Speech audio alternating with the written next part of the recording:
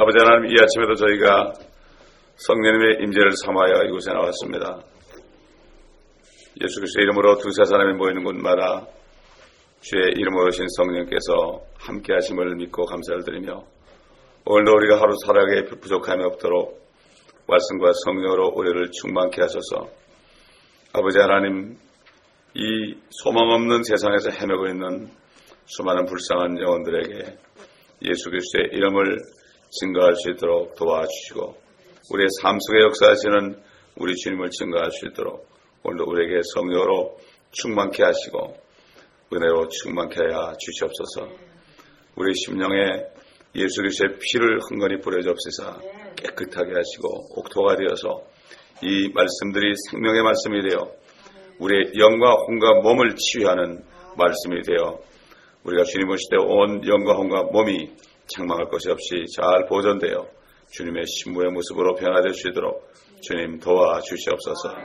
수천 년 전에 에스겔 선지자를 통하여 하신 말씀들이 우리 앞에 목전에 이루어진 것을 우리가 보면서 아버지, 주의 말씀은 반드시 이루어지는 것을 찬양하며 주의 말씀을 찬양하나이다. 이 시간에도 성령님 온전히 기름 부은 가운데 주님의 음성을 듣게 하옵소서. 예수 그리스도의 이름으로 기도합니다. 아멘. 자, 오늘 계속해서 에스겔서 8장 들어가겠습니다. 에스겔서 8장 1절부터 4절까지 보겠습니다. 여섯째 해, 여섯째 달, 그 달 5일에 나는 나의 집에 앉아있고 유다의 장로들은 내 앞에 앉았는데 주 하나님의 손이 거기서 내게 임하시더라. 그때 내가 보았더니 보라, 불의 모양같이 생긴 형상이라. 그의 허리들의 모양 아래로는 불 같고 그의 허리들로부터 위로는 광채 모양 같으며 황갈색 같은데, 그가 손에 형체를 내밀어 내 머리 한 타래를 잡고 그 영이 땅과 하늘 사이로 나를 들어 올리어 하나님의 환상들 안에서 예루살렘으로 나를 이끌어 북쪽을 향해 바라보는 안쪽 대문의 문에 이르니, 그것은 질투를 유발시키는 질투의 형상의 자리였더라. 보라, 거기에 이스라엘의 하나님의 영광이 있는데 내가 평지에서 보았던 환상 그대로더라. 벌써 6년이 됐고 6달이 됐습니다. 포로 잡혀간 지 6년이요 6달, 또 그 달 5일입니다. 하나님께서는 이렇게 말씀하실 때 확실하게 얘기하기 위해서 몇 년, 몇 월, 며칠 이렇게 얘기합니다. 노아 홍수 때도 17일 이렇게 했습니다. 17일. 날짜를 꼭 얘기했어요. 왜냐하면 그렇게 해서 어느 날까지 주님이 말씀하셔가지고 이것을 증거로 삼으려고 하신 것 같아요. 우리가 1장 2절에서 이미 봤죠. 처음에 에스겔에게 환상이 임할 때는, 그때는 사로잡혀간 지 5년째 된 해였습니다. 그러니까 벌써 5년째 되는 해였는데 벌써 6째 해, 6째 달이 됐으니까 꽤 오래됐죠. 벌써 5년이 됐습니다. 하나님의 말씀은 말이죠, 우리가 살아가면서 하나님께서 말씀하십니다. 각자에게 말씀하십니다. 그 말씀을 들을 수 있어야 돼요. 아브라함도 75세에 말씀하신 대로 본토 친척 아버지 집을 떠났죠. 그런데 떠난 다음에 한참 있다가 말씀하셨어요. 80이 넘어서 말씀하셨어요. 또 90이 넘어서 말씀하셨어요. 또 99세 됐을 때 말씀하셨어요. 왜 그러냐면 한 번 말씀하시고는요, 기다리십니다. 기다리세요. 계속 말씀하지 않아요. 그렇기 때문에 여기도 에스겔에게 이렇게 주님이 말씀하시는 것이 벌써 5년이 넘었다는 사실, 이것을 알아야 됩니다. 얼마나 답답했겠습니까, 여러분? 그러니까 우리가 그래서 답답한 가운데 기도할 때요, 주님이 인도하세요. 그래서 저도 주의 일을 시작하면서 몇 년에 한 번씩 말씀하세요. 몇 년에 한 번씩 말씀하세요. 그래서 저는 지금도 기도하죠. 주님 또 말씀하세요. 제가 하겠습니다. 우리는 주님이 말씀할 때 하는 거 우리 신앙생활이에요. 말씀하지 않으면 가만히 있어야 됩니다, 여러분. 말씀하지 않는데 내가 막 설치면 안 돼요. 그렇기 때문에 이 선지자들이 이만큼 고난 가운데서 고통 속에서 살았습니다. 그래야만 고통 가운데 있어야만 주님을 바라보면서 기도하게 되죠. 그럴 때 말씀하십니다. 금방 말씀 안 해요. 금방 말씀하시면 우리는 육신이기 때문에 금방 돌아다녀요. 그렇기 때문에 항상 우리는 이 아브라함도 25년 만에 75세 떠나서 100살의 아들을 얻었죠. 25년 만에 이루어졌습니다. 제가 여러 번 얘기하지만은 하늘에 속한 사람 민영재가 저한테 한 얘기가 자꾸 기억이 나요. 기도가 응답이 안 되는 것을 감사하라. 자기가 기도 응답이 됐다면 자기는 그저 중국에 있어 왔다 갔다 하면서 복음을 전하실 거다. 중국에서 어떻게 비행기 타고 오겠느냐, 어떻게 독일까지 와서 그 유럽 청년들을 변화시키겠느냐, 감옥에서 안 끊어줬으니까 그렇게 된 거 아니냐, 그런 얘기를 하면서 정말 기도가 응답이 안 되는 거 하나님이 완벽하게 해서 응답해 주는 거다. 내 몸이 아플 때도 왜 치료 안 해주느냐, 하나님께서는 완벽하게 해주신 거다. 이것을 우리가 알아야 됩니다. 참 그 형제, 그 목사님의 말씀이 자꾸 생각이 납니다. 기도가 응답이 안 되는 거 축복을 알아라. 세상에 이런 말이 어디 있습니까? 근데 그분은 정말 자기 체험을 통해서 말씀했고, 그러다 보니까 하나님께서는 하늘에 속한 사람으로 만들려고 그렇게 시간을 끄는 거예요. 그렇게 시간이 끌지 않고 감옥에서 75일, 76일을 금식해서 사람들 같으면 다 죽었죠. 40일간 금식해도 잘못하면 죽는데 그렇게까지 해서 결국 그렇게 했기 때문에 어떤 사람을 통해서 그 사람의 책을 쓴 거 아닙니까? 마찬가지입니다. 우리가 고난이 있으면 있을수록 끝까지 참아야 됩니다. 그래서 세상 말에도 이런 말이 있죠. 고진감래다. 고난이 끝까지 가야 되는 거예요. 끝까지 가야 돼. 어떤 감옥 선교라는 그 채플린 목사님이, 미국 목사님이 책을 썼는데 무슨 책을 쓰는가 하면은 setback for comeback. setback이 뭡니까? 그 감옥서에 있는 사람들, 마약하는 사람들 setback 아니에요. 완전히 이제는 포기한 사람들 아니에요. 완전히 뒤로 물러선 사람이죠. It's for comeback이다. setback을 하는 것이 바로 컴백하기 위한 거다. 그러면서 공을 그냥 이 바닥에다 탁 치게 되면은 뛰어오르는 것처럼 완전히 바닥을 쳐야 된다. 바닥을 쳐야만 올라오는 거예요. 세상의 경제도 그렇습니다. 이 불경계에 가지고 바닥을 쳐야만 올라오게 돼 있어요. 이게 참 희한한 거죠. 이게 하나의 용수저처럼 올라오는 거죠. 자, 이렇게 5년이 넘어서 또 주님께서 나타나셨습니다. 그런데 그때 유다의 장로들 함께 모여 있을 때 거기서 주님께서 하나님의 손이 거기에서 에스겔에게 임하는 겁니다. 뭔가 느끼고 있는 거죠. 하나님의 손이 또 임하는구나. 옛날 5년 전에 있었던 그걸 또 느끼는 거죠. 또 하나님의 또 역사가 일어나는구나. 그래서 이제 보니까 그때 내가 보았더니 보라, 불의 모양같이 생긴 형상이라. 그의 허리들의 모양 아래로는 불 같고 그의 허리들로부터 위로는 광채 모양 같으며 황갈색 같은데, 이렇게 얘기했죠. 처음에 1장에서는 북쪽에서 그 회오리 바람과 더불어 큰 구름과 함께 광채로 반짝반짝하면서 둘러싸인 채 나타났던 불덩어리가 지금 에스겔 눈앞에 나타납니다. 이야, 얼마나 놀랐겠습니까? 얼마나 놀랐겠어요. 그러더니 3절 보니까 그의 손에 형체를 내밀어 내 머리 한 타래를 잡고 그 영이 땅과 하늘 사이로 나를 들어 올리어. 여러분, 지난번에 1장 8절에서요, 그 생물의 날개 아래 사람의 손들이 나왔다고 그랬어요. 사람의 손들이 나왔다. 여러분이 우리 손 있잖아요. 이거 하나님께서 형상대로 만든 겁니다. 이거 이게 우리 몸이 하나님의 형상대로 만든 거예요. 그렇기 때문에 이 손이 얼마나 중요한지 모르죠.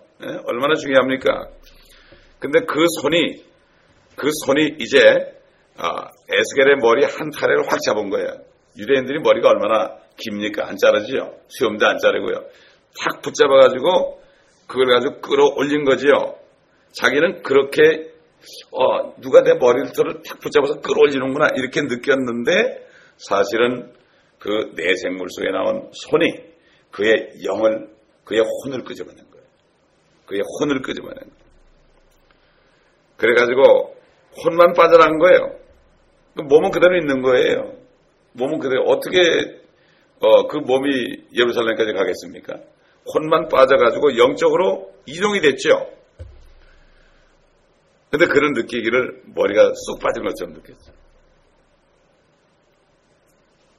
이렇게 이걸 경험한 분들이 좀 있어요. 어떤 분이 이렇게 있는데 갑자기 혼이 쑥 빠져나가가지고 막 돌아다니는 거예요. 막 돌아다녀요. 어떤 집에 가서 이렇게 보기도 하고 또 보기도 하고 그러는 거예요. 근데 툭 하면 그러니까 나중에 겁이 나는 거예요. 그러다 죽으면 어떡할까 싶어서. 못 들어오면 죽는 거 아니에요. 그래서 그만하시라고 그랬다는 사람이 있어요. 들어본 적이 있어요. 여러분 요한계시록 1장에서도 사도 요한이 반모섬에 있었어요. 큰 노인네가 말이죠. 반모섬에 있었는데 성령 안에서 그가 주의 날에 있었다 그랬어요. 미래로 간 겁니다, 여러분. 근데 이 이 에스겔은 과거로 간 거예요. 하나님은 성령은 영원하신 영이죠. 현재, 과거, 미래가 없어요. 우리가 볼 땐 그렇지만요. 요한은 미래로 간 거죠. 그 혼이 성령 안에서 이끌려서 셋째 하늘까지 갔죠. 휴거가 된 거죠. 미래 휴거에 참여하게 된 거죠. 그래서 그런 지금 우리 시대 21세기 연한 시점에 그냥 고속으로 날아와가지고 모든 것 앞으로 일어날 것을 미리 보았습니다. 미리 보았습니다. 뭐 사람들도 뭐 타임마신을 만들다 뭐 이런 공상을 하고 그러죠. 되지도 않는 거죠. 그건 되지 않는 거죠. 3차원의 세계를 우리는 뛰어넘을 수 없죠. 그래서 이거 지금 에스겔은 지금 증거하는 것이 그 영이 땅과 하늘 사이로 나를 들어 올렸다. 그의 혼을 빼나간 거예요. 그의 혼을 빼나간 거예요. 예. 어떤 지금 아마 거의 100살을 넘으신 분일 거예요. 근데 그분이 전도사였는데 나중에 나이가 들어서 권사가 됐는데 그분이 간증하는 걸 제가 기억이 나요. 그가 처녀 때 갑자기 집이 무너져 죽었어요. 죽었구나 그러는데 자기 살았어요. 자기가 살아있더래. 죽었구나 그러는데 살아있대. 그러더니 자기가 이렇게 자기 죽어있는 시체를 보더래요. 시체를 보더래요. 그런데 너무나 가볍고 좋더래요. 내가 죽었는데 어떻게 살았을까? 가볍고 좋더래요. 그래서 어디 한번 가볼까? 그러니까 거기 가 있더래. 또 어디 가볼까? 가 있더래. 계속 돌아다녔대. 전 세계를 돌아다녔대. 그러다가 갑자기 자기 시체를 붙잡고 어머니 아버지가 막 처자가 26살 때 시집도 못 가고 죽었으니까 어머니 아버지가 막 붙잡고 통곡하는 그게 생각이 나가지고 거기 가야겠네. 근데 그 생각하는 순간 막 몸이 아픈 거예요. 혼이 들어온 거예요. 자기 몸에. 얼마나 아픈지 모르겠더래. 피투성하게 돼가지고. 그래가지고 거기서 열하루인가 치료돼가지고 낫대요. 그러면서 그분이 그때부터 이게 죽는 게 아니구나. 혼이 날아가는 거구나. 이걸 깨달았다는 거예요. 어느 분 장례식 때 와가지고 그 얘기를 하더라고. 자, 이렇게 모릅니다. 우리도 하나님께서 이런 경험을 하게 될지 몰라요. 에스겔을 공부하는 것이 그 경험을 하게 하려면 미리 보여줄지도 몰라요. 그렇습니다. 그렇기 때문에 이렇게 에스겔이나 요한 이런 사람 또 그 다음에 누굽니까? 사도 바울도 그랬잖아요. 사도 바울도 셋째 하늘에 갔다 왔지 않습니까? 그렇죠? 예, 그렇기 때문에 초자연적인 이런 현상, 특별히 하나님께서 무슨 목적으로 하나님의 뜻을 이루려고 하는 거지. 이거 뭐 신기하게 이거 보여줘가지고 누구한테 간증하라고 그러는 게 아니에요. 이게 사람들은 하면 간증하죠. 이 간증은 함부로 하는 게 아닙니다. 잘못 간증하면 자기가 높임 받아요. 근데 사도 바울은 자기가 갔다 왔다 그러지 않았습니다. 3절 다시 밑에 보니까 예루살렘으로 이끌어 그랬죠. 예루살렘으로 이끌어 나를 이끌어 북쪽을 향해 바라보는 안쪽 대문의 문에 이르니 그곳은 질투를 유발시키는 질투의 형상이 있는 자리였더라. 여러분 북쪽이다. 여러분 북쪽에 뭐가 있습니까? 하나님의 나라가 있죠. 하나님의 보좌가 있죠. 또 그 다음에 그렇기 때문에 예수 그리스도께서 죽으실 때요. 북쪽 문을 향해서 갈보리를 향해서 예루살렘 성 바깥으로 끌려나가서 바로 거기에서 죽으셨습니다. 참 희한하죠. 똑같은 북쪽 문입니다. 북쪽 문을 바라보면서 죽으셨죠. 근데 보니까 이 대문이 질투를 유발시키는 질투의 형상의 자리다. 질투를 유발시킨다는 게 뭐죠? 하나님을 질투나게 만드는 거다. 하나님을 질투나게 만드는 형상이 북쪽 대문 안에 있다. 그게 뭐예요? 성전 안에 말이에요. 성전 안에 하나님을 질투나게 하는 것이다. 그럼 뭐겠습니까, 여러분? 오늘날도 마찬가지죠. 하나님을 질투나게 하는 형상들이 교회에 있습니다. 이걸 사람들이 모릅니다, 여러분. 특별히 어디 있습니까? 가톨릭에 있습니다. 바로 마귀죠. 그래서 나중에 예루살렘에 성전이 지어지면 그 성전에는 누가 들어갑니까? 적그리스도가 앉아가지고 내가 하나님이라고 그럽니다. 하나님이 얼마나 질투나겠어요. 유대인들이 그를 하나님으로 섬길 텐데. 질투를 유발시키는 자리라. 옛날에 지금 하나님께서는 7장까지 심판의 메시지를 주셨습니다. 처참한 메시지를 주셨습니다. 그런데 그 이유를 설명하는 거예요. 과거에 예루살렘 성전에 바로 나를 질투나게 하는 형상이 있었다. 이걸 보여주는 거예요. 에스겔에게. 요한계시록 2장에 보게 되면은 사탄의 자리가 있는 곳이다. 우리 한번 2장 찾아보겠습니다. 2장. 요한계시록 2장. 우리 배웠죠? 이게 다 연결됩니다. 이렇게. 그 버가모 교회 있죠? 버가모 교회 얘기할 때 그랬어요. 12절 보면 13절 12, 13 보면 버가모 교회 전사기 편지하라. 날카로운 양날 가진 칼을 가지신 분이 이 일들을 말씀하시느니라. 내가 너의 행위와 네가 거하는 곳을 아노니 곧 그곳은 사탄의 자리가 있는 곳이라. 네가 나의 이름을 굳게 붙들어서 심지어 나의 신실한 순교자 안티바가 너희 가운데 그 사탄이 거하는 곳에서 죽임을 당하는 그날에도 나의 믿음을 부인하지 아니하였도다. 버가모 교회 안에 사탄의 자리가 있었다 그랬어요. 교회입니다, 여러분. 하나님의 교회예요. 그런데 거기에 사탄의 자리가 있다. 바로 버가모 교회입니다. 여러분 요한계시록 13장 2절에 봐도 마귀가 그 용이 자신의 능력과 큰 권세와 함께 짐승에게 넘겨줬죠. 그 권세를 짐승에게 넘겨준 그 자리가 있었죠. 이게 적그리스도의 자리죠. 그렇기 때문에 이 버가모 교회 안에 사탄에 거했다.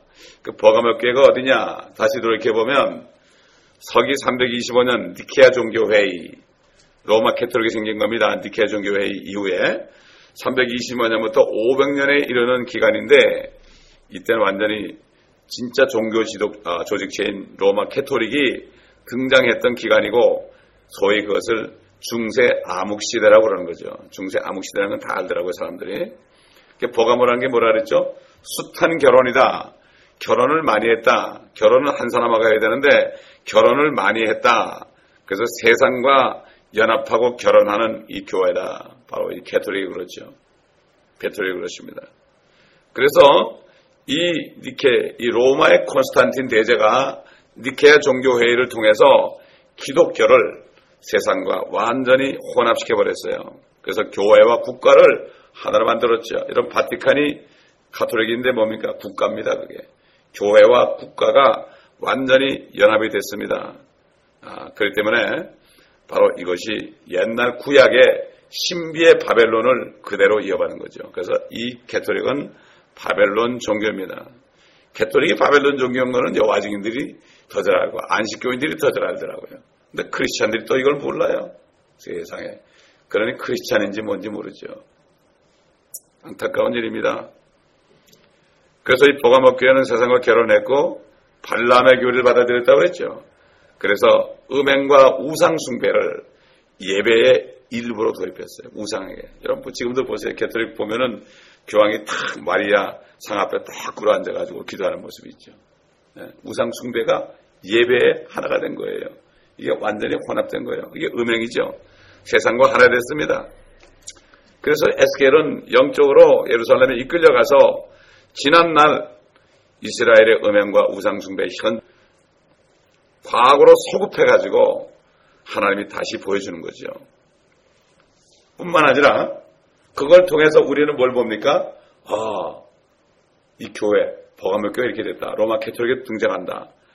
그리고 나중에 대환란 때에 적그리스도가 또 성전에 쓸 것이다. 성전에 앉을 것이다. 이것까지 다 보여주는 거예요. 참 그렇기 때문에 이게 성령께서 말이죠. 성령의 기름 부음 속에서 우리가 이런 것을 볼 때 우리의 시야가 넓혀지는 거예요. 우리의 머리가 넓혀지는 거예요. 그러면 세상 조그만 있는 세상 이거 별거 아니에요. 큰 온 주님의 영원한 세계를 보게 되면 아무것도 아니에요. 엊그저께 데이스타라는 그 미국 TV가 있는데 크리스찬 방송인데 거기를 우연히 잠깐 틀었어요. 그랬더니 평생 요한계시록을 증거하는 잭 MP 목사 그 사모님하고 같이 증 거예요. 계속 그분은 아주 성경 구절을 다 외워. 요한계시록 하는 아주 잘생긴 분이 있어요. 그건 킹잼 성경 가져온 분이.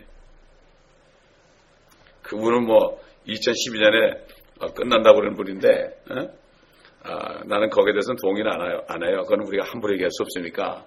근데 그분이 말한 것 가운데 새로운 말이 있더라고. 뭔가 하면은 세상 끝이 아니다. 주님이 오셔가지고 통치하는 게 시작된다. 이렇게 얘기하더라고. 얼마나 감사한지요. 아이고, 우리 한국 사람들 좀 봤으면 좋겠다. 나는 홀로 고독하게 그냥 천연왕국을 전하고 있는데, 그래도 요즘 또 많이 낮은 편이에요. 10년 전만 해도 책을 만들려니까 완전히 나는 이단 취급하고 그러는데, 이제야 계속 증거라니까. 마음이 열리고 성령이 있는 사람들은 깨달은 거 볼 때 너무나 감사하죠. 처음에는 완전히 계란으로 바위치기였어요. 계란으로 완전히 바위치기였어요. 여러분 요한계시록 16장 우리 읽었죠. 다섯째 천사가 호리병을 짐승의 자리에 쏟는 장면입니다. 짐승의 자리에 마지막 질투의 형상을 유발하는 적그리스도 자기가 하나님이라고 그러죠. 성전에 앉아서 자기가 하나님이라고 하니까 하나님이 얼마나 질투나겠어요. 짐승의 자리에 쏘니까 그의 왕국이 흑암에 쌓였죠. 그리고 그들의 고통으로 인해서 자기 혀를 깨물고 자신들의 고통과 헌대로 인해서 하늘에 계신 하나님을 모독하고 자기들의 행위를 회개치 않더라. 이스라엘도 마찬가지죠. 아직까지. 자, 우리 질투의 형상이다. 이렇게 얘기했죠. 질투의 형상이다. 그럼 질투의 형상이 어떻게 생겼을까? 질투의 형상이 어떻게 생겼을까? 궁금하지 않습니까, 여러분? 하나님을 질투케 하는 형상이다. 그건 마귀죠. 그렇죠? 마귀인데 마귀가 어떤 형상으로 나타났습니까? 뱀의 형상으로 나타났죠. 또 용의 형상으로 나타났죠. 사람에게 보일 땐 그렇게 나타났단 말이죠. 그래서 욥기 41장 우리 옛날에 가봤죠. 보니까 용의 형상을 리비아단이라고 그랬죠. 머리가 많이 달린 리비아단이다. 이렇게 얘기했죠. 욥기 41장 가보니까 근데 이 리비아단을 대부분 신학자들이 뭐라고 번역해놨는가 하면 악어라고 해놨어요. 악어. 이해가 안 가거든. 그거 본 적이 없거든. 자기들이 본 것만 써놔요. 성경에 자기들이 보지 않은 게 더 많은데 리비아단 그러니까 이거는 악어다. 그 비늘 얘기하니까 악어라는 거예요. 그런데 욥기 41장에 보게 되면은 리비아단은 재채기만 해도 빛이 비친데 여러분 악어가 재채기 할 때 빛이 비칩니까? 또 그 다음에 입에서는 타는 등불이 나오며 욥기 41장 또 읽어보세요. 나중에 불똥이 튄다 말이에요. 불똥이 입에서 불똥이 튄데 악어에서 불똥 튀는 거 못 봤습니다. 콧구멍에서 연기가 나온대. 이게 담배 피는 모습이라 그랬죠. 콧구멍에서 연기가 나오고 마치 끓는 소치나 가마솥에서 나는 것 같을 정도다. 악어에서 그런 거 안 나오죠. 그렇죠. 또 숨결에 났을 때 수출피인데요.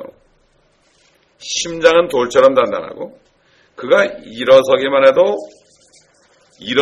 용사들이 벌벌 떨고 갑옷을 입고 칼이나 창이나 창살을 들이대도 꿈쩍하지 않고 악어야 꿈쩍하죠. 철도 지푸라기로 여기고 노쇠도 썩은 나무같이 여기고 모든 것들을 바라보는 모든 교만한 자식들을 다스리는 왕이다. 리비아단이 왕이다. 그렇게 얘기했습니다. 세상의 임금 아닙니까? 이렇게 얘기했어요. 여러분 중국 사람들이 용구린 거 봤죠? 용구린 거. 그것 따라 또 한국 사람들도 말이죠. 보면은 회사의 사장님들 명패에 보면 반드시 용이 2마리가 있더라고. 그게 뭔지도 모르고. 용. 용을 잘 생각해 보세요, 여러분. 용이 지금 욥기 41장에 나오는 표현하고 비슷해요, 여러분. 확 불을 뿜고 코에서 연기가 나오고 말이죠. 그렇죠? 비늘이 있죠, 비늘이. 예? 비늘이 있습니다. 엄청나게 크게, 그래야 중국 사람들 새해만 되면 그냥 용을 큰 형상 만들어가지고 사람이 막 가지고 타려는 막 이러잖아요. 그게 복 준다고. 맞아요. 세상 사람들이 그거 복을 줍니다. 무찌를 줍니다. 예수님한테도 네가 나에게 절 한번 해라. 내가 온 천하를 너에게 주겠다. 사람들이 마귀에게 절하잖아요. 그러면은 그들에게 돈을 줍니다. 그러나 그들은 지옥을 가죠. 왜? 세상 이 지구를 인수받아가지고 있거든. 지금 잠깐 통치하고 있거든요. 예수님도 세상 통치자라고 했어요. 그렇게 인정을 했어요. 그리고 마귀가 주님을 시험할 때 이 모든 온 세상은 나에게 넘겨졌다. 아담에게 줬는데 아담이 범죄해서 나한테 넘어왔다. 그때 주님께서 아무 말도 안 했습니다. 속으로 그러겠죠. 조금만 기다려라. 조금만 기다려라. 내가 이제 다 갚아주겠다. 그리고 다시 찾겠다 그랬겠죠. 그래서 주님이 오시는 거예요. 주님이 땅에 오시는 목적은 땅을 다시 찾으려고. 그래서 고린도전서 15장에 보면은 둘째 사람 예수님은 마지막 아담이라고 한 거예요. 마지막 아담. 이제 아담의 자손은 끝났다. 이제 그분이 오시면 아담이 지은 죄 때문에 이 고통받는 세상은 끝났다. 그래서 마지막 아담이요. 동시에 두 번째 사람이다. 아담은 첫 번째 사람이다. 그러니까 뭐 아담 이전에도 사람이 있었다고 막 또 그런 사람이 있어요. 이단들이 있어요. 아담을 첫 번째 사람이라고 그랬으니까 그 위엔 사람이 없었던 얘기 아니에요. 성경을 생각 안 해. 그냥 자기 상상만 하는 거예요. 그냥 자기 상상만 해가지고 얘기하는 거예요. 우린 절대 우리 상상으로 성경을 해석해도 안 되고 얘기도 안 됩니다. 근데 이 중국 사람들이 그린 용은 하나 빠진 게 있어요. 용이 머리가 많이 있는데 딱 하나밖에 없어요. 하나밖에 없어요. 그렇기 때문에 참 중국 사람들을 통해서 하나님이 그리게 했죠. 그런데도 이것을 보면서도 모릅니다. 그런 사람들 뭐라 그러죠? 용 꿈꾼다 그러죠? 용 꿈꾼다고. 용 꿈꾸면 좋다고. 마귀 꿈인데 이 세상에서 물질을 좀 받을 수 있지 모르죠. 뭐 용 꿈꾸고 뭐 엄청난 재물을 받은 사람도 있다고 그러는데 하여튼 이게 우리가 이걸 잘 구분해야 되는 거죠. 여러분 선지자 이사야가 그랬죠. 우리 이사야서 옛날에 찾아봤지만 이사야서 27장 1절 보겠습니다. 이사야서 27장 1절. 그 날이 언제입니까? 이거는 여호와의 날이죠. 심판의 날이죠. 주님이 오셔서 주께서 그의 격심하고 크고 강한 칼로 날쌘 뱀 리비아단을 벌하시리니 즉 꼬부라진 뱀 리비아단이라.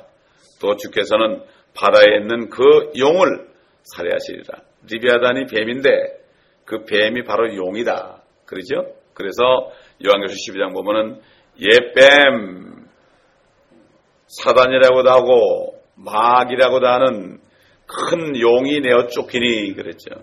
그렇죠. 마귀는 용이 되기도 하고 뱀이 되기도 하고 에덴에서는 뱀으로 찾아왔죠. 예, 그렇습니다. 그러니까 이 욥기 41장에는 리비아단이 바로 큰 용이다. 이렇게 성경이 해석해 놔요. 그 용을 살해하시리니 이 사탄이죠. 마귀죠. 예. 앞으로 주님께서 이제 예루살렘 성전에 딱 버티고 있는 그 용을 적그리스도를 살해할 것이다. 그렇기 때문에 주님께서 오셔서 그렇게 할 것이다. 사도 요한도 그랬죠. 우리 요한 로마서 16장 가보겠습니다. 로마서 16장.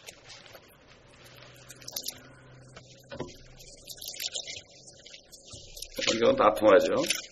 로마서 16장. 로마서가 어떻게 끝나는가 한번 봅시다. 로마서가 이렇게 끝났어요. 16장 20절 보면 평강의 하나님께서 사탄을 속히 너희 발 아래서 부수실 것이니라. 우리 주 예수 그리스도의 은혜가 너희와 함께 있을지어다. 아멘. 여기서 로마서 끝나요. 로마서 끝나고 그 다음에는 이제 안부 전하는 거예요. 로마서가 이렇게 끝납니다, 여러분. 결국 결론이 하나님께서 사탄을 부술 것이다. 주님이 오실 때 부술 것이다. 이게 우리의 소망이에요. 아멘. 예수님께서 이 땅에 나타나신 목적이 히브리서 2장에도 나오고 요한에서 3장에도 나오고 하나님의 아들이 나타난 것은 마귀를 멸하려 함이라. 또 하나님이 나타나신 것은 마귀의 일을 멸하려 함이라. 마귀의 일은 죄와 사망이죠. 죄를 멸하기 위해서 죽으셨죠. 십자가에서. 우리 모든 죄를 다 죽으셨죠. 그리고 그 다음에 사망을 이기시려고 부활했죠. 그렇죠. 그 다음에는 이제 어떻게 돼요? 내려오셔가지고 마귀를 진짜 멸하는 거죠. 멸하는 거죠. 이게 결론입니다, 여러분. 그러니까 주님의 재림을 하는 사람은 난 뭘 믿는지 모르겠어요. 이 땅에서 뭔가 좀 받아먹으려고 하는데 그건 누가 주는지 모르겠어요. 누가 주는지 몰라.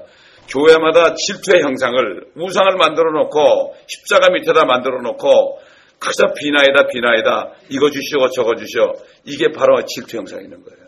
그걸 모르고 있어요. 그러니까 불교나 지금 기독교나 비슷해요. 불교는 불상 있고 기독교는 십자가 있거든요.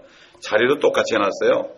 그 재단도 만들어 놓고 나와서 그들은 목탁을 두드리고 다만 그리스도는 목탁이 없을 뿐이에요.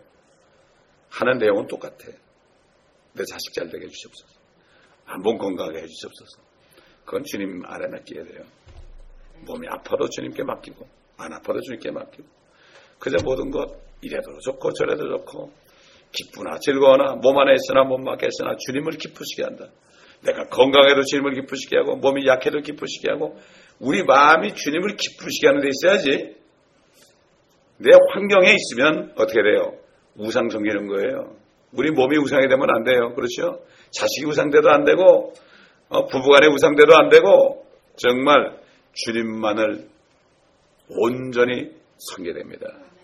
아멘. 이 사람은 하나님을 기뻐하는 거예요. 그렇죠? 교회도 그런 자리에 주님이 역사하시는 거예요. 그렇지 않은 건 질투의 형상이 있는 거예요. 네? 로마 가톨릭만 볼 게 아니라 지금 개신교도 거의 대부분 다 그렇게 돼 있습니다. 이걸 볼 때 우리가 정신을 바짝 차리고 정말 주님께서 그 에스겔을 들어 올려서 오직 한번 보여줬겠습니까? 오직 한번 보여줬겠습니까?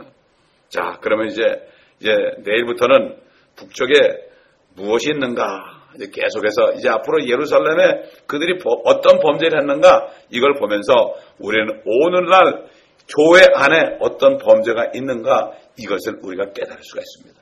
아멘. 네, 그러므로 계속해서 이렇게 우리가 생각하고 말씀을 공부한다면 이 말씀이 두려움이 아니라 우리를 깨닫게 하는 은혜가 될 줄 믿습니다. 기도하겠습니다. 아버지 하나님 감사합니다.